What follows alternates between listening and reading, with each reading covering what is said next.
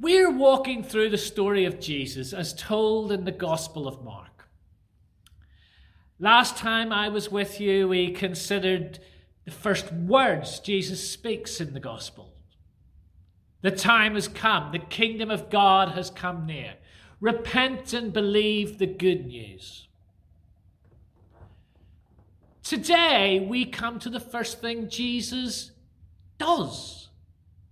Jesus is walking along beside the Sea of Galilee when he sees a couple of fishermen, Andrew and Peter. They're casting nets into the sea, and follow me, he says. I'll teach you to fish for people. And they drop everything and follow. They walk on a bit further, and Jesus sees another two fishermen, James and John, mending their nets. We're not told precisely what Jesus says to them. Maybe it's the same words, maybe not. But it's the same outcome. They too drop everything to follow him.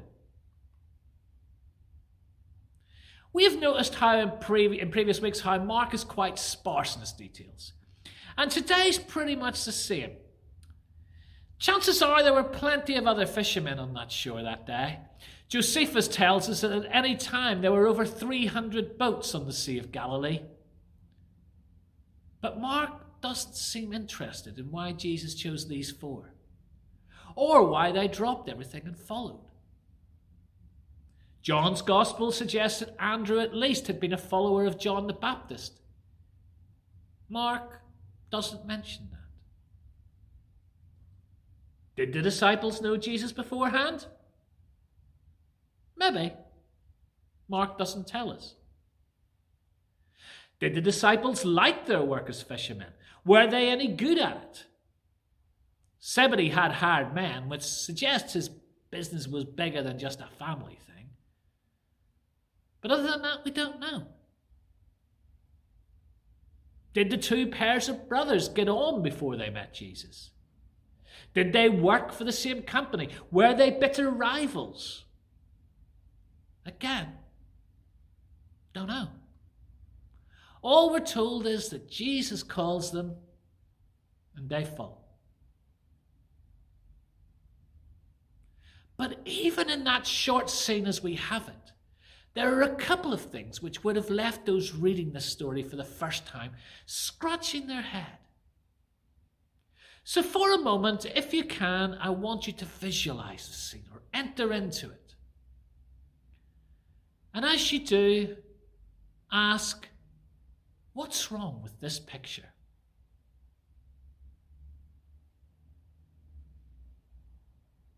Well, the first thing that's wrong is who's doing the calling. Later in the Gospel, on the night when Jesus is arrested, John tells us something interesting that Jesus says.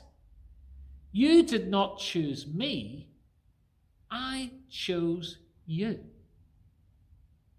Now, the context alone might well have suggested that this was simply a word of encouragement. Jesus has told them he's about to go away. He means he's about to be arrested and killed. And the disciples are understandably concerned. But Jesus wants them to know that this is not the end and that they will continue his work even after he's returned to his Father. And there is something helpful about being given that vote of confidence. Have you ever been in that situation where you're thinking, oh, I'm not sure about this. I'm not sure I could handle that. And then someone says, do you think I'd have asked you if I didn't think you were up to the job?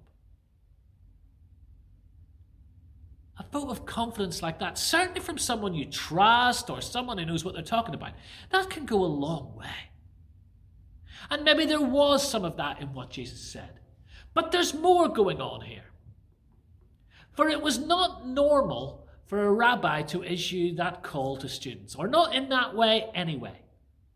It was normally for students or disciples to persuade a rabbi that they were up to the task of being a student, not the other way around. Their education system was largely based around the Hebrew Scriptures. In the first stage of the education, Beit Sefer, that lasted from around age 6 till 10. And during that time, they would be taught to memorize the Torah, or the first 5 books of the Bible. If you're thinking, wow, that's tough, you're right. It was. Most of them couldn't hack it. Most never reached the end of that stage. Instead, they'd go into the family business or learn a trade, or maybe they'd learn to look after a household. Only the really good ones would go on to, I suppose, secondary education or Beit Talmud. Those kids who made it that far, and they were in the minority, would learn to memorize the rest of the Hebrew scriptures, from Joshua all the way to Malachi.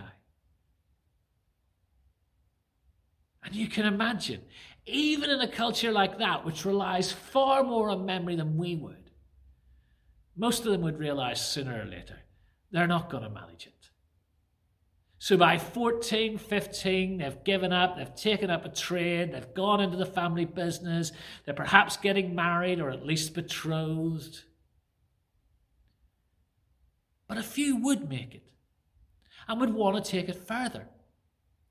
So they would pick a rabbi and they would ask that rabbi to take them on as a disciple. They'd ask to be taught that rabbi's yoke or interpretation and application of the scriptures. And the rabbi would grill them on all sorts of aspects of the Torah, the prophets, and so on, to find out if this kid has what it takes. But rabbis had a reputation to keep up. They wouldn't just take on anybody. They only wanted to be associated with the very best. Most didn't pass that exam. But the odd one would stand out. And to them, the rabbi would say, "Come, follow me." And they would leave everything and follow their rabbi. So Jesus is walking along the edge of the Sea of Galilee. He sees a couple of sets of brothers, and he issues the invitation, "Come, follow me." What's wrong with this picture? Well, a couple of things. One is that Jesus is doing the calling. They don't come seeking him out. He seeks them out. But more important is who he seeks out. As Jesus walks along the Sea of Galilee, what are they doing?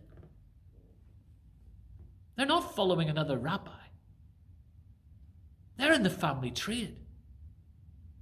Which means somewhere along the line, they've come to think or be told they didn't have what it takes to do what Jesus is calling them to do, to follow a rabbi. Now, let's not underestimate the disciples. They may not have been the most learned, but there is no reason to think that they were utterly unskilled either. And they were in a decent trade. But it's not the best of the best whom Jesus calls. It's not those right up at the top of the class. Jesus doesn't invite us into relationship because of our greatness. They were just ordinary people,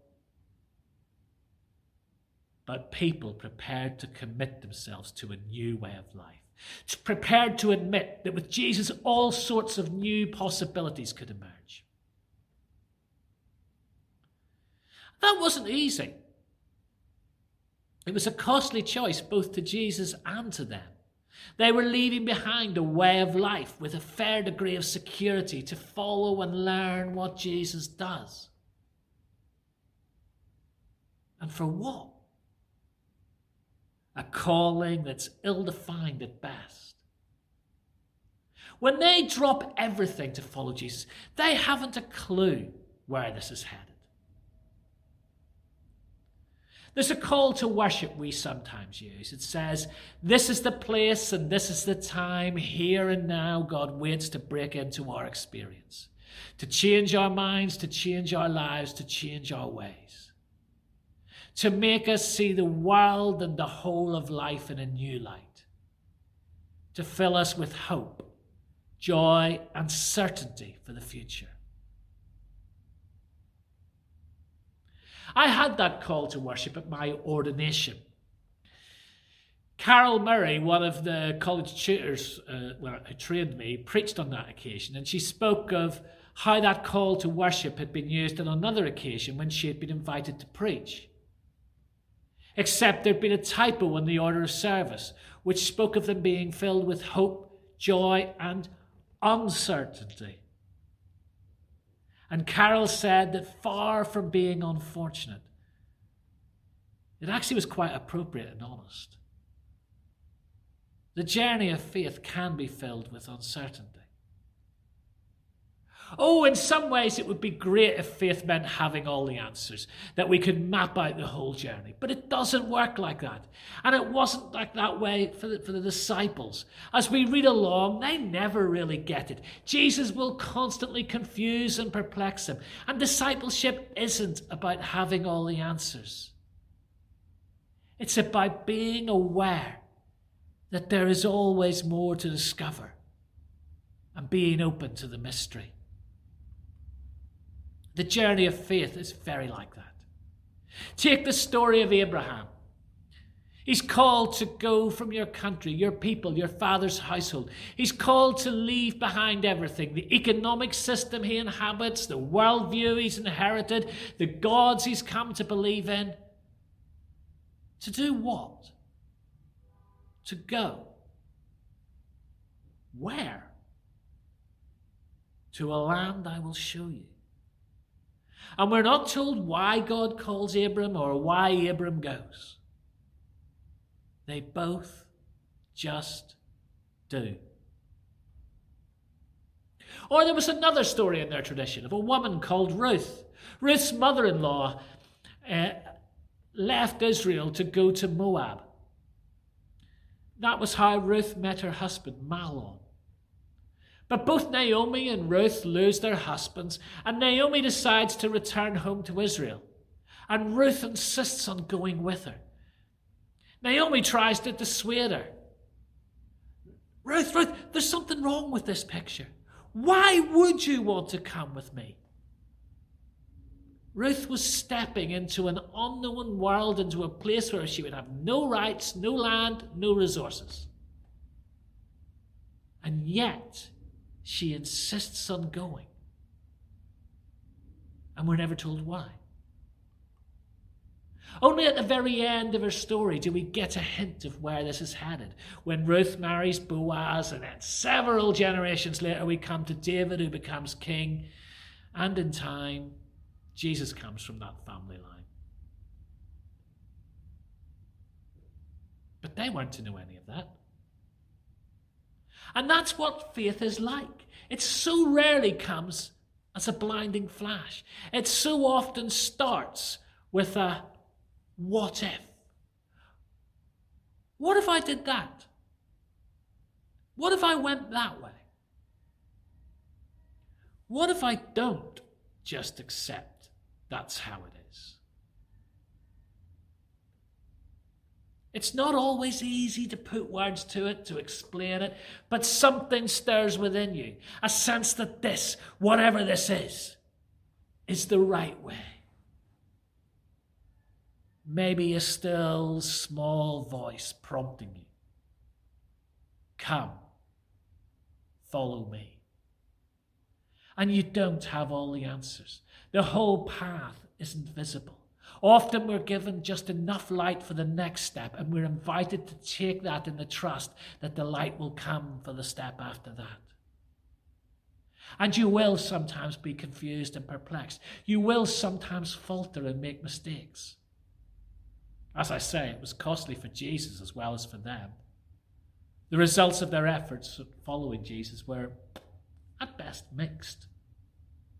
Over the rest of Mark's Gospel, the disciples will rarely match that unwavering commitment of the first episode. Their performance is rarely stellar. But Jesus knew them through and through and still committed himself to them, as he does to us. Towards the end of last week, I sent out a picture in our WhatsApp group of all different sorts of potato with the headline, "If you can do this with a potato, think what God can do with you." And it was timely for me. Sometimes in prayer I think, God, you know the way you call me to follow you? Do you not know what's wrong with that picture? Me.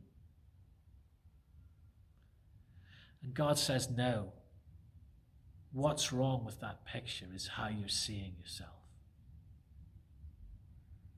Now come, follow me.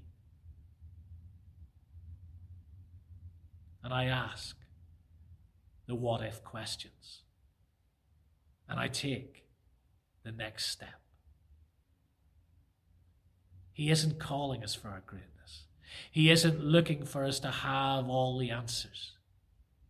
He's not calling us to save the world through heroic performance. He simply asks us to trust him and trust that he's committed himself to us. And he calls us to take the next step,